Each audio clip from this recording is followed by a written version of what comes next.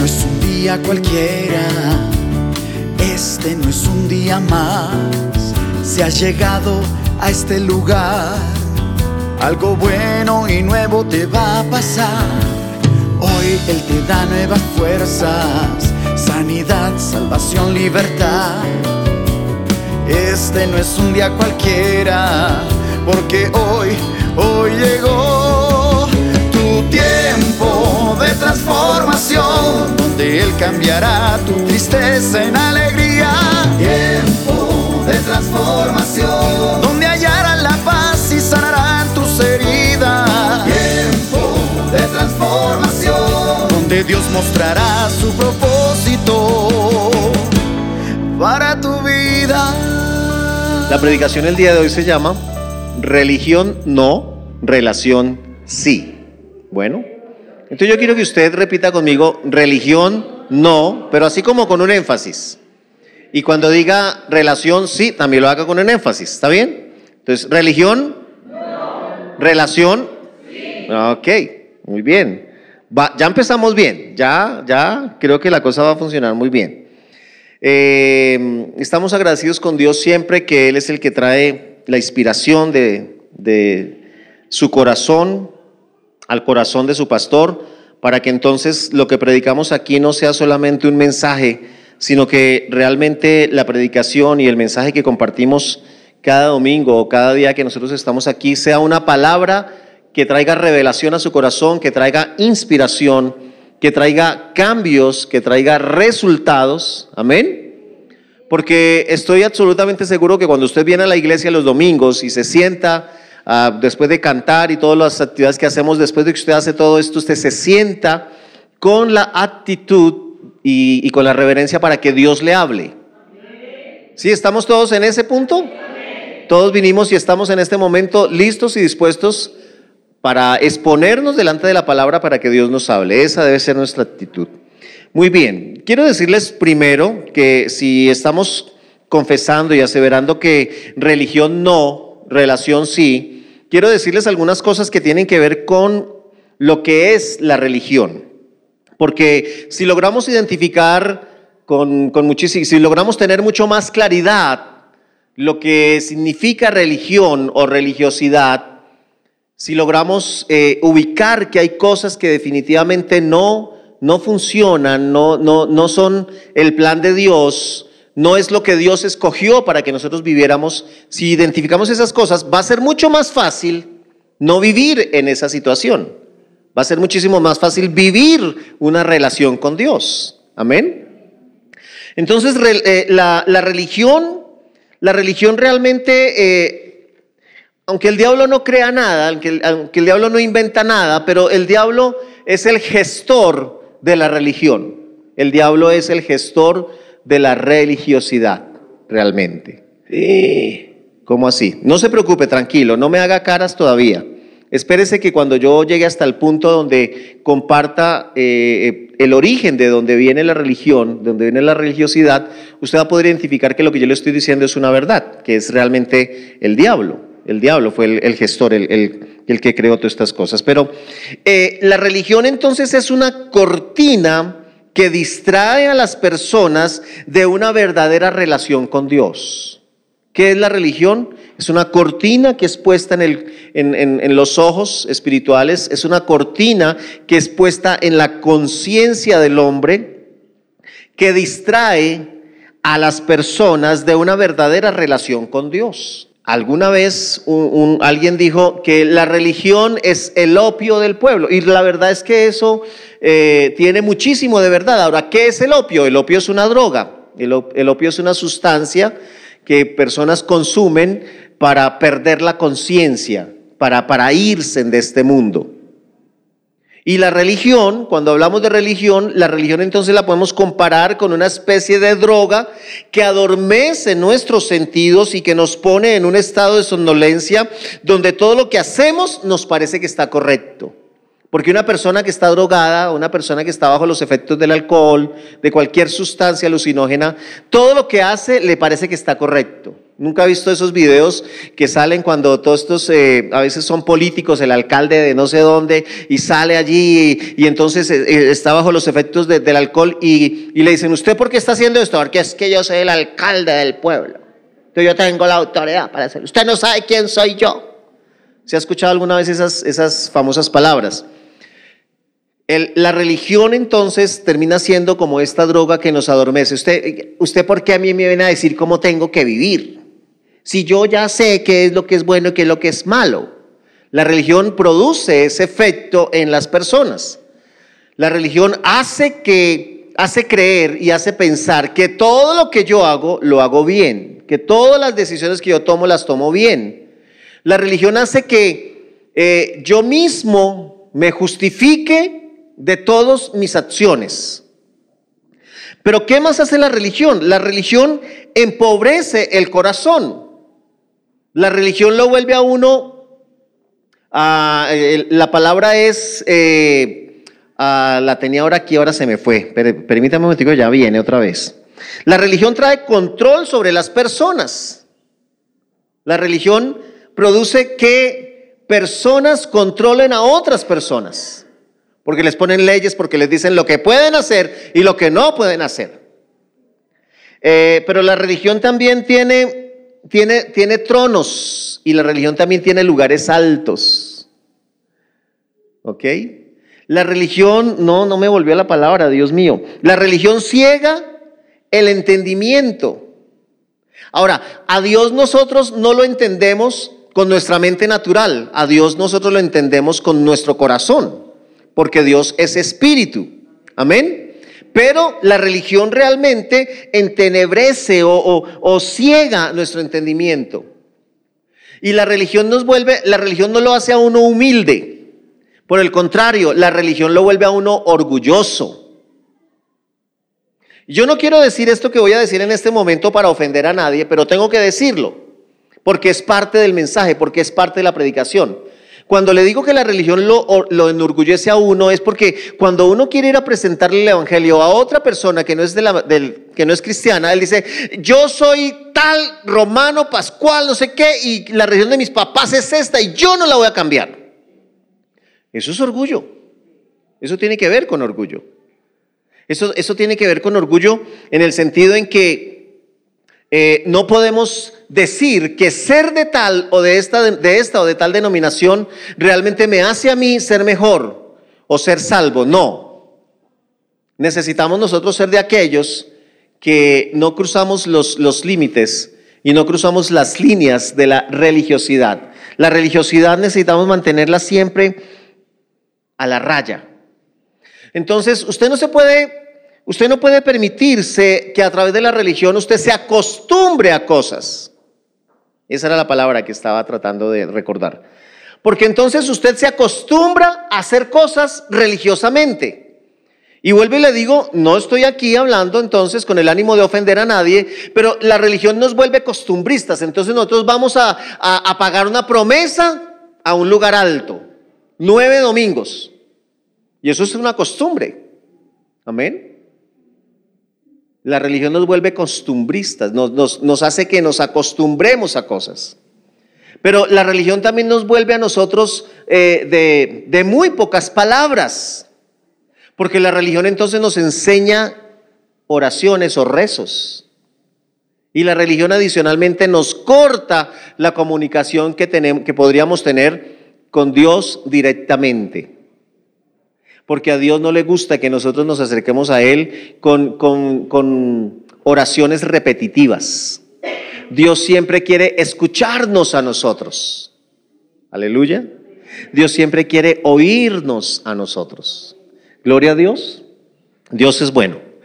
Gracias al equipo de trabajo. Allá hicieron un excelente trabajo con estas cosas. Entonces, vamos a buscar el libro de Isaías y vamos a descubrir varias cosas. En el capítulo 14, versículo 13 y versículo 14, todavía no búsquenlo, pero todavía no me lo pongan aquí en el screen, por favor. Déjenme, ya les digo en qué momento. ¿Quién es entonces el padre de la religiosidad o de la religión? El padre de la religiosidad y la religión es el diablo. ¿Por qué? Ya le voy a explicar por qué. Porque cuando nosotros miramos estos versículos, Cuando nosotros miramos estos versículos, nos damos cuenta que el diablo, antes de ser diablo, porque el diablo no toda su existencia fue diablo. El diablo, antes de ser diablo, era un ser creado por Dios muy especial, con unos atributos muy especiales, con un lugar muy especial en el cielo, con una posición muy especial en el cielo, ya lo vamos a mirar. Pero producto de su altivez y su orgullo, producto de haber deseado ser como Dios, terminó siendo destituido del cielo y echado fuera del cielo. Entonces, póngame por favor la cita bíblica. Dice el pasaje, versículo 13,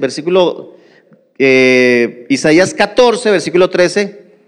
Tú que decías en tu corazón, subiré al cielo en lo alto, junto a las estrellas de Dios, levantaré mi trono y en el monte del testimonio me sentaré a los lados del norte.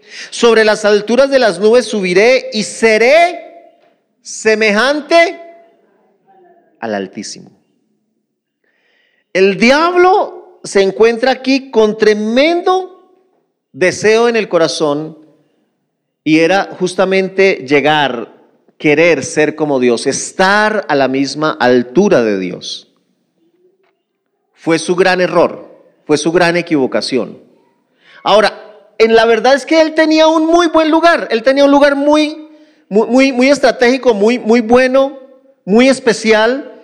Y yo quiero que usted vaya también a Ezequiel, vaya conmigo por favor a Ezequiel, el capítulo 28. Busquemos Ezequiel capítulo 28 y vamos a mirar el lugar que el diablo tenía. El diablo realmente tenía un lugar muy especial. Vamos a leer aquí en Ezequiel capítulo 28, desde el versículo 12 en la parte B. Dice, tú eras el sello de la perfección. ¿Quién era el diablo? Ya era un ser perfecto.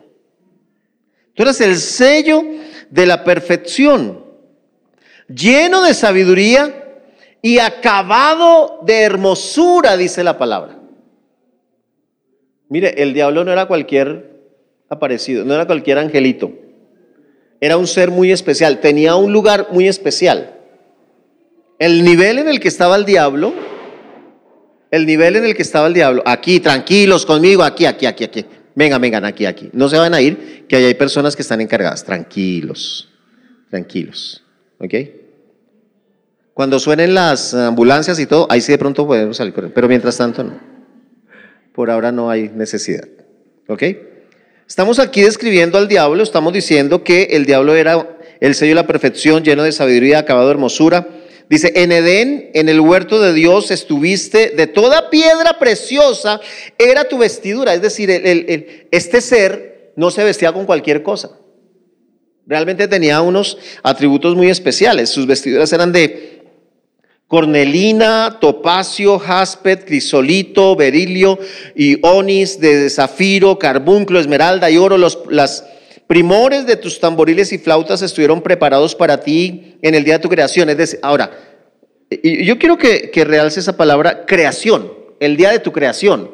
El diablo nunca dejó de ser creación de Dios. Y eso debió haber colocado al diablo, eso debió haberle mantenido los pies al diablo siempre en donde tenía que ponerlos, porque él nunca dejó de ser una creación. En algún momento él dijo, yo quiero ser más que Dios. Pero recuerde, se vestía con las piedras más preciosas, se vestía de una manera muy especial. Luego dice el versículo 14, mire cómo lo llama la palabra, tú, querubín grande protector, yo te puse, mire dónde lo puso Dios. Usted está aquí escuchando que el diablo no fue toda la vida diablo, que el diablo tuvo un lugar especial. Y que usted necesita conocer esa parte para entender lo que trae como mensaje la predicación. Tú querubín grande protector, yo te puse en el santo monte de Dios. Estaba a la misma altura, al mismo lado de Dios. Él no necesitaba ser como Dios. Él estaba al mismo nivel de Dios. Dice la palabra, yo no sé si usted está leyendo conmigo. Dios mismo lo puso en el santo monte de Dios, allí estuviste en medio de las piedras de fuego, te paseabas, perfecto eras en todos tus caminos. Vea, yo no estoy predicando hoy a favor del diablo, bueno. Porque uno dice, uy, pero lo está escribiendo, el diablo es hasta buena gente, hola. Ese diablo no es ni malo, mire, está diciendo que el diablo es buena gente. No, estoy hablando del pasado del diablo. Estoy queriendo que usted sepa quién era el diablo y qué posición tenía el diablo para que, como le dije hace un momento, entienda el mensaje de la predicación. Este era perfecto en todos sus caminos desde el día que fuiste creado. Vuelve otra vez y resalta la palabra creado. Nunca fue otra cosa que una creación de Dios. Hasta que se halló en ti maldad y a causa de la multitud de tus contrataciones fuiste lleno de iniquidad y pecaste. Por lo que yo te eché del monte de Dios y te arrojé de entre las piedras de fuego, querubín protector. Mire, en un momento el diablo, que era un querubín protector, estaba a la misma altura de Dios, se codeaba con Dios. Cuando dice que cuando fue creado tamboriles y flautas fueron puestos dentro de su vestido, era porque de alguna manera algunos estudiosos de la palabra enseñan que tuvo que ver también con las orquestas filarmónicas celestiales, con todo lo que tenía que ver con la adoración y la alabanza delante de Dios. Amén. Ahora recuerde que siempre se habla de tres grandes querubines o de tres grandes ángeles. Uno que es mensajero, que es Gabriel. Uno que es mensajero, que es Gabriel. Uno que es peleador, guerrero, que es Miguel. Y el otro que era el de la alabanza, el que es Luzbel, o sea, el que se convirtió en Lucifer o el que se convirtió en Satanás, ¿ok? Tremendo, ¿no?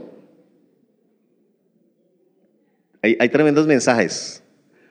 Las personas que han sido llamadas a la adoración, ustedes no saben cuán importante es que ustedes guarden su corazón siempre, porque no se permitan llenar de orgullo su corazón, porque ese sitio, ese nivel, ese estrado donde estaba el diablo, de repente, por orgullo, cambió completamente. Y mire que es que a veces uno se imagina, uy, no, eso, porque hay una película adicionalmente, La Guerra de los Dioses, creo que es, donde muestran a los ángeles peleando allá contra los demonios, y eso sacan y matan a los demonios. Eso es mentira. Cuando el diablo se levantó contra Dios, no fue que duraron 8 días en conversaciones. No fue que dijeron, bueno, diablo, mire, pues la verdad es que usted... No, él pecó, inmediatamente perdió su estado y se fue, y fue lanzado del cielo. ¿Qué guerra ni qué nada? Entonces imagina, dice la Biblia que el diablo se logró llevar la tercera parte. Bueno, si se logró llevar la tercera parte, quedaron dos partes, ¿no es cierto? 2 contra 1. Y este que había tenido poder, que había tenido todas las cosas que tenía, fue destituido de todo esto, porque quiero seguirle leyendo. Dice, se enorgulleció tu corazón en el versículo 17 de Ezequiel 28. Dice, a causa de tu hermosura corrompiste tu sabiduría, a causa de tu esplendor yo te arrojé por tierra delante de los reyes, te pondré para que te miren en ti. Pero mire lo que dice el versículo 19, lánceme, ahí está el 19, por favor. Dice, todos los que te conocieron de entre los pueblos se maravillarán sobre ti. ¿Qué es lo que dice ahí?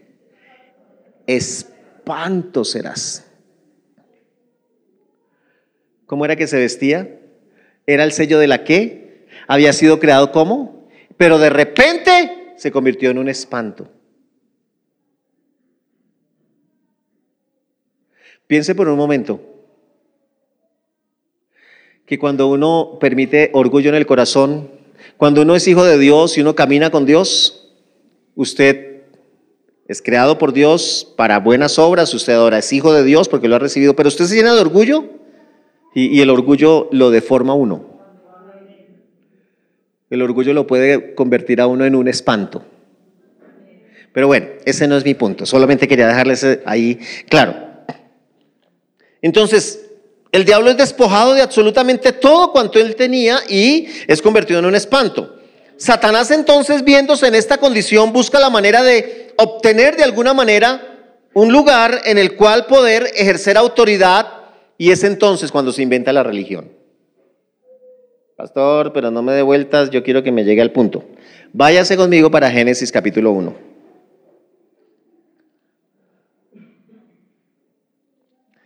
Bueno, realmente no es capítulo 1, es capítulo 3. Bueno, en realidad es que estoy aquí saltando porque mi tiempo hoy está un poquito restringido, pero yo sé que usted está disfrutando de escuchar la predicación. Lea conmigo, por favor, el capítulo 2, versículo 9 del libro de Génesis. Ahora sí. Los otros versículos también los vamos a utilizar, pero por ahora, Génesis capítulo 2, versículo 9. ¿Qué es lo que dice aquí? Vamos a mirar esta historia detenidamente, ¿ok? Vamos a ir punto por punto, lo voy a hacer con cierta rapidez, pero con discreción y dejando las cosas claras. Versículo 9 de Génesis dice: y Jehová Dios hizo nacer de la tierra todo árbol delicioso a la vista y bueno para comer. ¿Cómo es que Dios hace todas las cosas en la tierra? Buenas, agradables a la vista para poderlas comer, ¿no es cierto? Deseables. Pero hace una aclaración, dice también. ¿Y por qué hace una aclaración si ya había dicho que había hecho todos los árboles de la tierra? Porque Él quiere darnos un mensaje, porque Él quiere que nosotros no caminemos en esta tierra como animalitos, porque Él a nosotros nos dio una conciencia, porque Él a nosotros nos dio de su espíritu, aleluya, amén, porque Él sopló sobre nosotros aliento de vida. Y dice, también creó el árbol de vida en medio del huerto y el árbol de la ciencia del bien y del mal. Entonces podríamos decirlo de una manera resumida que creó 3 clases de árboles, ¿sí? La primera es todo árbol delicioso a la vista, bueno para comer. Creó también el árbol de la vida y creó otro árbol que era el árbol de la ciencia del bien y del mal. Amén. Luego saltamos al versículo 16. Saltemos al versículo 16. Y en el versículo 16 dice así. Bueno, Dios tomó al hombre y lo colocó ahí en el huerto. Ese es el versículo 15. Pero en el versículo 16 dice, y mandó. Cuando usted le dicen, vaya, haga tal cosa, ¿eso cómo se llama? Eso se llama una orden. Un mandato es una orden. Un mandato no es, mire, si usted le parece y si usted está de acuerdo conmigo y si usted definitivamente cree que lo que yo le estoy diciendo es la verdad, hágalo. No, eso no. Un mandato no es eso. Un mandato es una orden, es algo que usted y yo deberíamos de cumplir. Tan pronto Dios nos dice alguna cosa, nosotros no tenemos por qué ponernos a cuestionarlo, sino que tenemos que decirle a Dios, ok, así es. Entonces Dios mandó al hombre diciéndole, de todo árbol del huerto podrás comer. ¿De cuántos árboles podía comer? De todo árbol. Pero mire el siguiente versículo 17, dice, mas del árbol de la ciencia del bien y del mal no comerás. Ahora, préstele atención a estos pequeños detalles. Dice, porque el día que de él comieres, ciertamente morirás.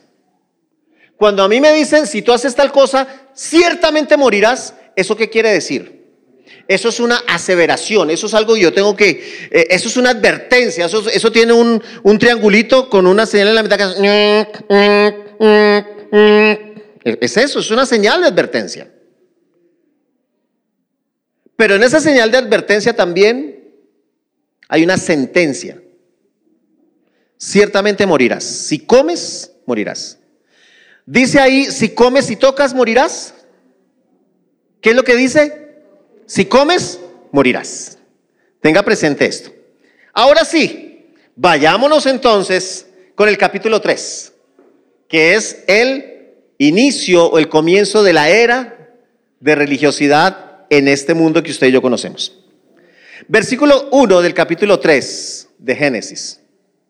Dice la palabra, pero la serpiente era astuta más que todos los animales.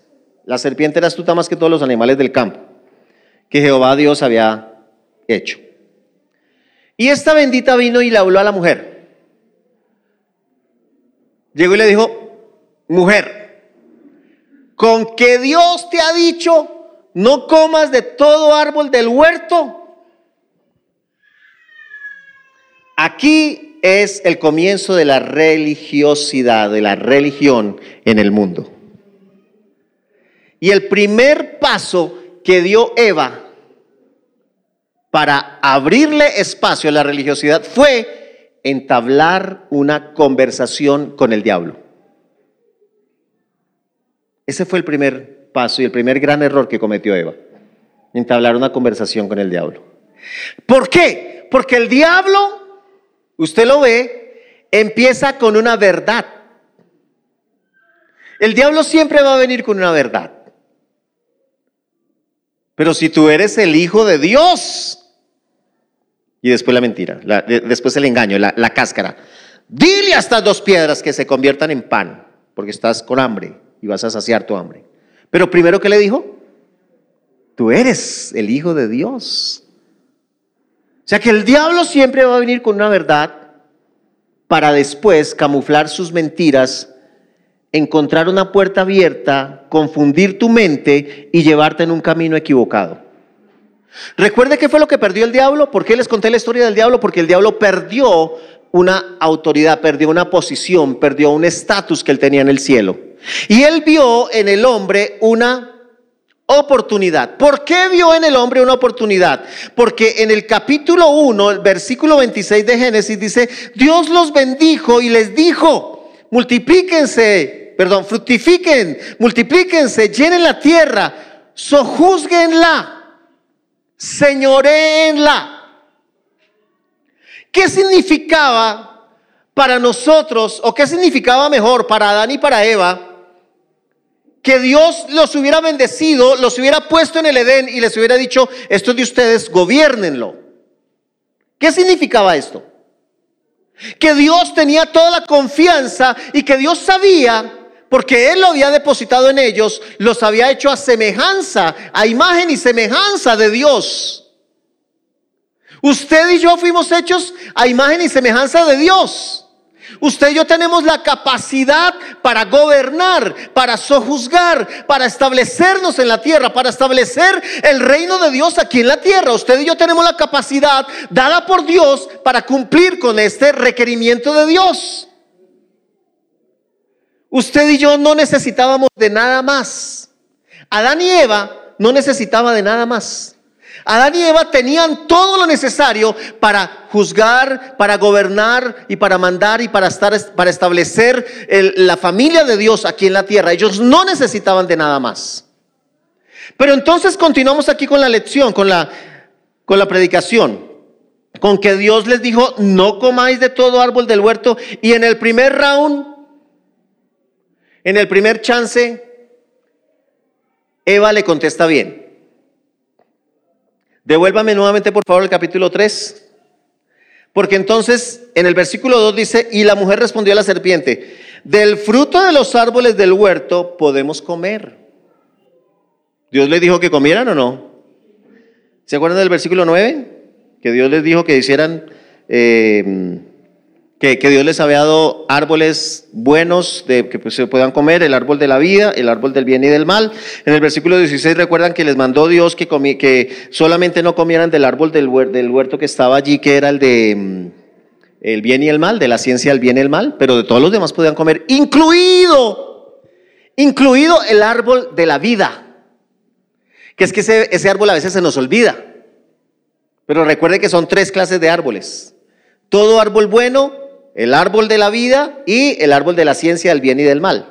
Del único del cual Dios los restringió para que comieran fue del árbol del bien y del mal, de la ciencia del bien y del mal. Pero de todos los demás les dijo que comiera. Entonces aquí Eva le respondió bien.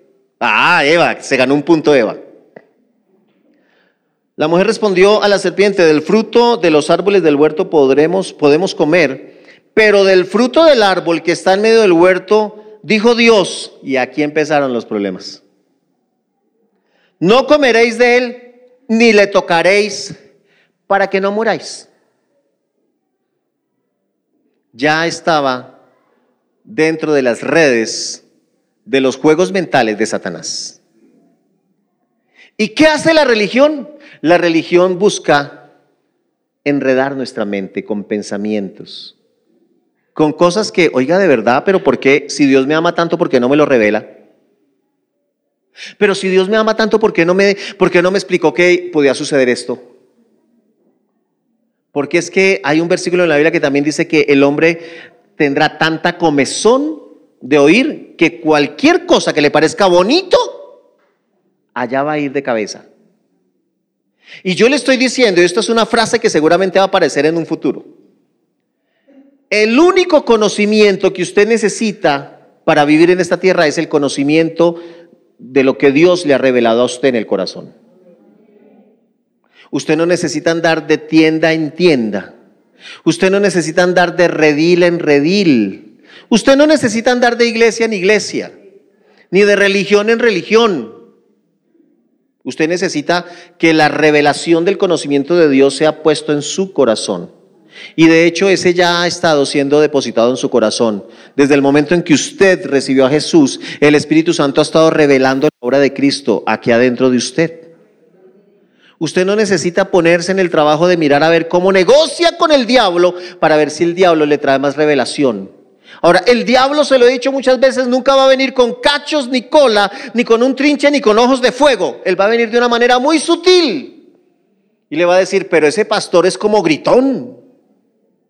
No, y esa pastora a veces cuando están allá cantando, ella coge ese micrófono y ve, ¿y qué es escándalo? Dios mío, Dios, no hay que hacerle escándalos. Mira, yo te ofrezco un lugar donde todos adoramos así, más suave, porque Dios no es sordo. Pues no es sordo, pero tampoco es nervioso. O sea que yo le puedo decir, aleluya. Pero ¿qué de malo tiene? Bueno, está bien, sí, tú eres cristiano y tú eres de los buenos cristianos, pero ¿cuál es el problema? De todas maneras, igual, pues si sales con la secretaria del trabajo, pues eso tampoco es tan malo porque no estás haciendo nada malo. O sea, salir con la secretaria, tomarse un café y cruzar un par de una conversación, eso es algo normal. Pues déjeme, se lo digo con todo mi amor, eso no tiene nada de normal. Eso es completamente anormal. Cuando yo trabajé secularmente, trabajaba con unas personas que, Dios mío, de verdad me daba vergüenza. Me daba vergüenza ajena porque ellos decían que eran cristianos, pero los fines de semana celebraban con whisky Valentine's y con este otro, bueno, no me acuerdo los nombres. Si no, usted va a decir, uy, pastor, pero los conoce. No los conozco, la verdad. Nada.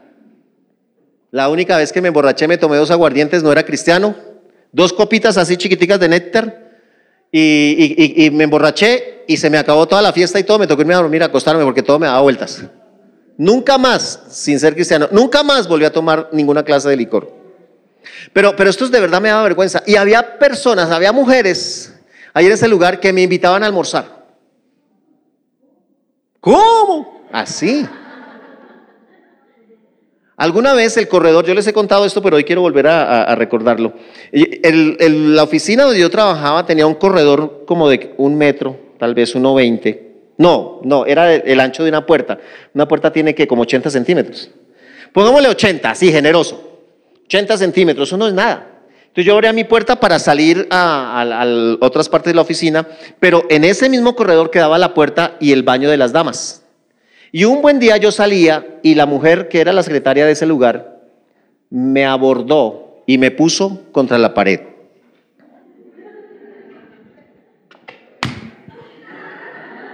Y yo era más pequeño que ella. Y ella tenía un pecho muy voluminoso.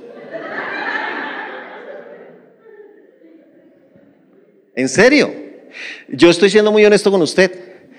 El diablo siempre le busca, ay, pero Dios, tú sabes que yo soy santo. Tú sabes que yo no quiero engañar a mi esposa de ninguna manera, Dios, pero ¿cómo me salgo de esta situación? Por favor, escucha, yo soy cristiano. Porque los juegos mentales vienen a la mente del hombre. Porque eso es lo que hace la religión. La religión siempre te la va a poner fácil. Con que Dios te dijo, deja la bobada. Lo que pasa es que Dios sabe que ustedes se van a volver iguales a Dios. Pero qué tontos. Qué tontos. Si ya éramos como Dios. Nos hizo a imagen y semejanza. Nos puso para que fuéramos los dueños de la tierra que Él había creado. Nos dijo: fructifiquen, multipliquen, llenen, sojuzguen, gobiernen la tierra. O sea, ¿cómo así que? Lo que pasa es que Dios sabe que ustedes van a ser como Dios. Y la otra dijo: oiga, sí, de verdad. Usted está esperando que le termine la historia, ¿no es cierto? Usted lo otro no me lo escuchó. Yo sé que usted está, pero, ¿qué pasó, pastor? ¿Pero qué pasó?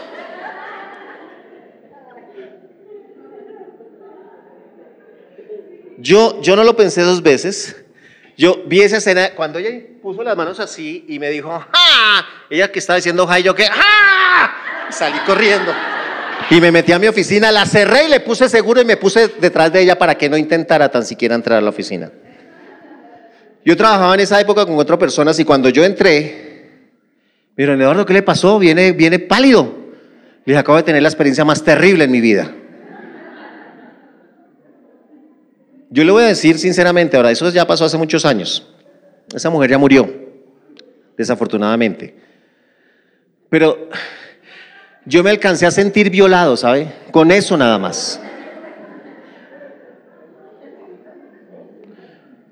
Y o sea, a usted le produce, ay, pastor, tan bobo, ay, ¿qué se va a sentir uno violado para decir? A mí me han pasado cosas peores y no me he sentido violado. ¿Seguro? ¿Lo más seguro? Porque los juegos mentales que el diablo utiliza le hacen creer a usted, eso no es tan malo. Pero si eso ya es enseñado como ciencia. Ya hoy se enseña que la libre expresión y el libre desarrollo le permite a uno masturbarse. Entonces eso ya es algo normal. No, eso no es normal.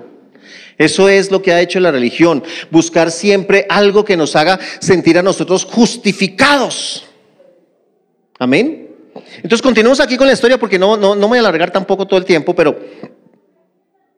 dice ella: pero del fruto del árbol que está en medio del huerto, dijo Dios, no comeréis de él. O sea, le dijo al principio que sí, le respondió con la verdad de Dios, le dijo: Dios nos dijo que podíamos comer de todo el huerto, pero nos dijo que no comiéramos del árbol que estaba en medio, pero le agregó, y aquí ella ya entró en ese juego mental, le agregó y dijo: ni lo toquéis, porque si lo tocamos moriremos. Eso no dijo Dios. Dios nunca dijo eso. Y ahí la mente de Eva ya había empezado a dar un giro. Ahí la mente de Eva ya había caído en la red del diablo. Recuerde que el primer error de Eva fue entablar una conversación con el diablo. El diablo siempre va a venir a querer entablarle a usted una conversación. Y yo tengo muy claro que el día que el Señor tuvo una confrontación con el diablo, no fue para entrevistarlo. Fue por causa de las personas que estaban alrededor de él. Porque él estaba trayendo un mensaje de salvación y él estaba presentándose como el Hijo de Dios. Y solamente el Hijo de Dios podía decirle a a una legión de demonios que se metieran en un hato de cerdos. O sea, nadie más puede hacer eso sino alguien que tiene autoridad. Y fue por eso. No porque usted entonces también lo tome como un ejemplo para hablar con el diablo. Pero la otra ocasión en la que el diablo vino de frente para hablar con Jesús, vino a hablarle con verdades. La primera verdad fue: tú eres el Hijo de Dios. Y Jesús le dijo: no solo de pan vivirá el hombre. No se puso a decirle: oiga, usted como, pero no es tan feo usted, diablo. Yo pensé que usted era como más bonito, como más. No, él no se pudo con ninguna otra cosa más que con la palabra. Y luego le dijo: bueno, pues la verdad es que quiero llevarte a cierto lugar porque a sus ángeles mandará Dios. ¿Es verdad que Dios dice en su palabra que a sus ángeles enviará para que nos cuiden? Sí. Le digo: pero no tentarás al Señor tu Dios. O sea, Jesús nunca se puso con cuentos. Jesús nunca cayó en los juegos mentales del diablo. El diablo le quiso presentar un atajo a Jesús porque le dijo: mira, todos estos reinos me pertenecen. Y en realidad, en cierta manera, era una verdad a medias, porque le pertenecían, pero porque se los había robado, porque había tomado los títulos a causa de la desobediencia de Adán y de Eva, de la incredulidad de Adán y de Eva. Y entonces él le dice: aquí te los voy a entregar si te postras y me adoras. Y Jesús lo sacó de una. Dios sabe que al Señor tu Dios adorarás, y solo ante Él te inclinarás y servirás. ¿Y qué hizo el diablo? Le tocó salir corriendo. ¿Cuántas veces el diablo intentó nuevamente venir a hablar con Jesús? ¿Cuántas?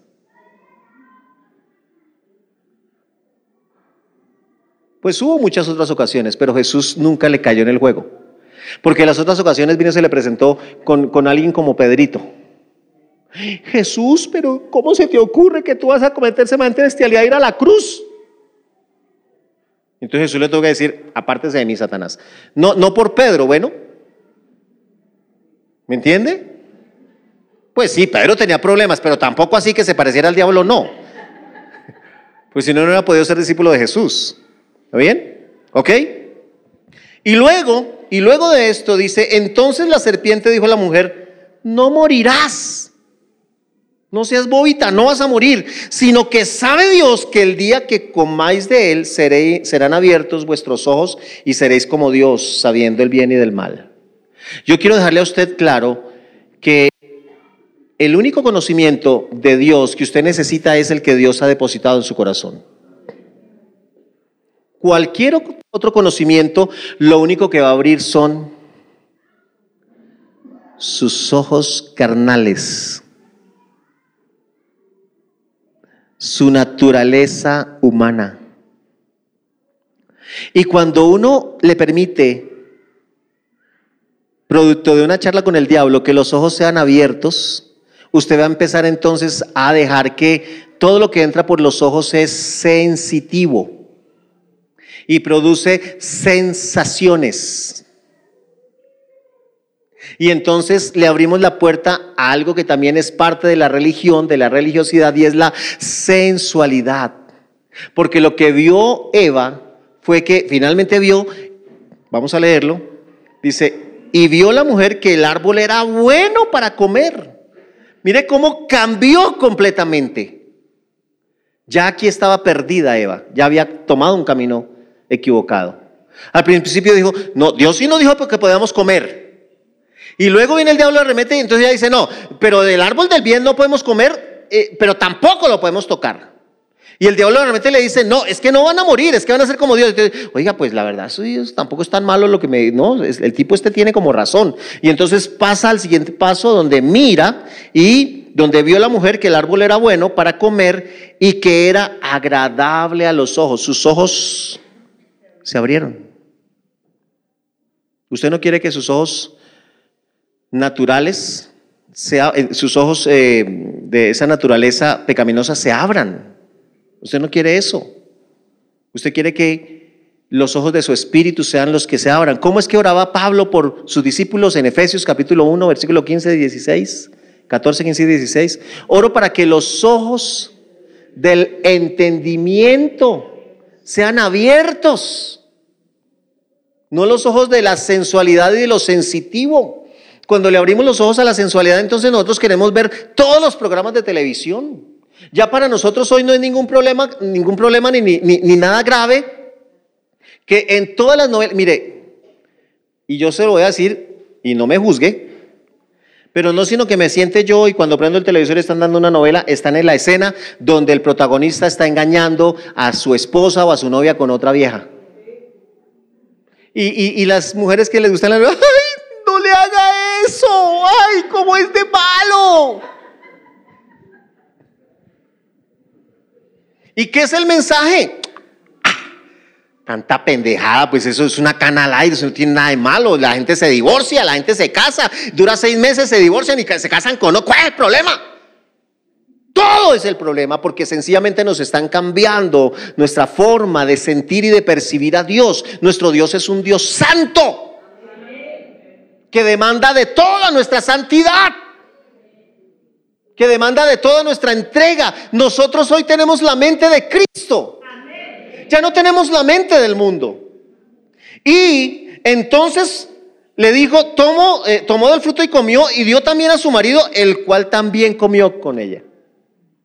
Y ya ahí se perdió el asunto. Y luego dice, entonces fueron abiertos los ojos de ambos y conocieron que estaban desnudos. Entonces cosieron hojas de higueras y se hicieron delantales. Aquí encontramos entonces que definitivamente lo que produce la religión es la autojustificación. Y la autojustificación es eso. Pues estoy desnudo, pequé, pero eso yo voy el domingo, rezo y empato. Eso yo voy y me compro 3 Festibuffet y ya. Invito a 2 hermanos y ya, yo quedo bien con el Señor. Tú sabes, mi corazón siempre es servirte, es un corazón. Mentira, hermano. Usted no pueden ir a hacerle, como dicen popularmente, morcillas al diablo. Usted no puede ser santo solamente el domingo a la madrugada y la noche anterior a haber hecho todo lo que quería hacer, arrepentirse 12 y 10 de la noche y al otro día amanecer santo para venir a la iglesia. No. Pero las consecuencias de esto, hermanos, son bien... bueno, una cosa, en el versículo 22 del capítulo 3, dice que he aquí el hombre es como uno de nosotros, sabiendo el bien y el mal. Se les abrieron los ojos y se llenaron de conocimiento, sabiendo el bien y el mal. Pues que no ahora pues, que no alcance su mano y tome también del árbol de la vida. O sea, Dios tuvo que restringirles la entrada al árbol de la vida. ¿Por qué? Porque cuando Dios nos creó para que viviéramos en esta tierra eternamente. Y había un árbol que tenía un fruto del cual ellos podían comer y era el árbol de la vida, el que los mantenía sanos, saludables. Ese árbol es la palabra que usted y yo recibimos todos los días que venimos al servicio, todos los días que estamos escuchando la palabra, el sermón, donde quiera que sea que lo escuchemos. Ese árbol es Cristo mismo. Aleluya. Entonces el Señor dice, bueno, nos toca apartarlo porque donde sigan comiendo este árbol van a quedarse condenados eternamente, y eso no era lo que Dios quería. Tuvo que venir muerte para que entonces pudiera existir la resurrección de Cristo, para que hubiera podido pagarse a través de la muerte de un inocente, se hubiera podido pagar por nuestros pecados, el pago que requerían nuestros pecados. Y entonces el Señor los saca de este lugar. Pero no me quiero quedar con esto, yo quiero que usted se lo lleve en su corazón. ¿Qué sucedió cuando vino la descendencia de Eva y de Adán?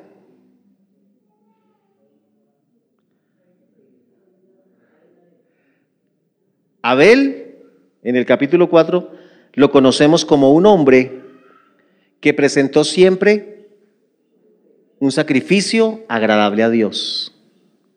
O sea que de alguna manera una línea que lo llevó a él a mantenerse dentro de los parámetros que Dios le había dicho a su papá y a su mamá que tenían que mantenerse. O sea que podemos decir que con Abel la cosa funcionó. Pero con el otro hijo no fue igual. El otro hijo no presentó las primicias de Dios delante de Dios. En el versículo 3 del capítulo 4, versículo 3, dice, y aconteció, andando el tiempo, que Caín trajo del fruto de la tierra. ¿Qué quiere decir eso que anduvo el tiempo? Le voy a explicar.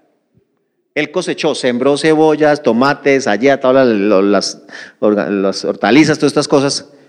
Y él no tomó las primicias. Las primicias es lo primero que se da. Sino que dice la palabra, y pasó el tiempo. Aconteció andando el tiempo, pasó el tiempo. Y como que el hombre dijo, oiga, de verdad que hay que darle este Dios sí es más exigente. Y fue y tomó alguna cosa y se la presentó a Dios. ¿Qué fue lo que no le agradó a Dios? Que no hubieran sido las primicias.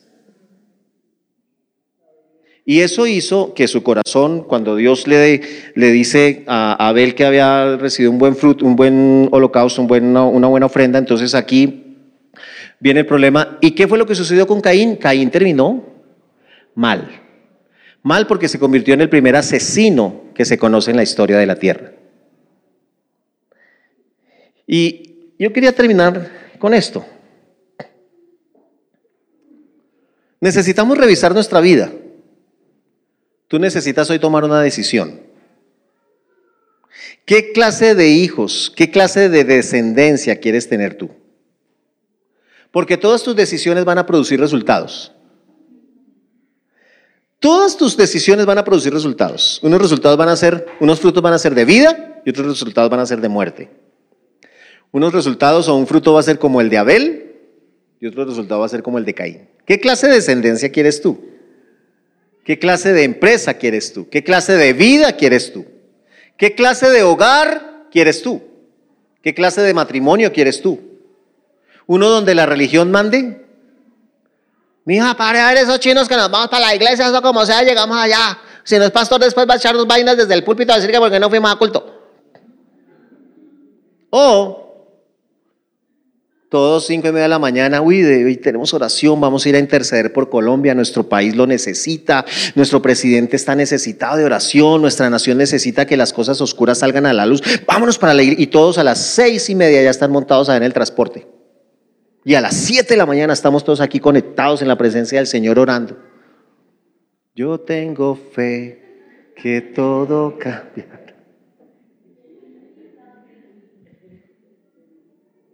Yo les he dicho, este miércoles tenemos culto de oración, servicio de oración. Acuérdense en los que postean, servicio de oración, culto de oración. Vamos a venir a hacer aquí un tiempo de oración, vamos a tener predicación, vamos a cantar una canción, vamos a orar, vamos a interceder por nuestro país como iglesia. Todos están cordialmente invitados, que no se les olvide, este miércoles estamos aquí invitados, lo estamos haciendo cada 15 días, 5 de la mañana. Si usted sabe que hay una necesidad en el corazón suyo, en el corazón de su familia, en el corazón de la iglesia, venga, lo espero este miércoles a las 5 de la mañana. Pero quiero por ahora que usted se ponga de pie. ¿Qué clase de familia, qué clase de hijos, qué clase de negocio, qué clase de empresa, qué clase de vida quieres tener delante del Señor? ¿Quieres tener una donde todo es una justificación personal o una donde la presencia de Dios fluye con libertad y donde la presencia de Dios ocupa el primer lugar, donde tú no permites que ninguna cosa que venga a tu mente cambie tu forma de pensar, ningún pensamiento que venga del diablo cambie tu forma de pensar, ni la forma de concebir cómo es y quién es Dios? Déjenme por favor ese letrero que me gusta. Religión, no. Relación, sí.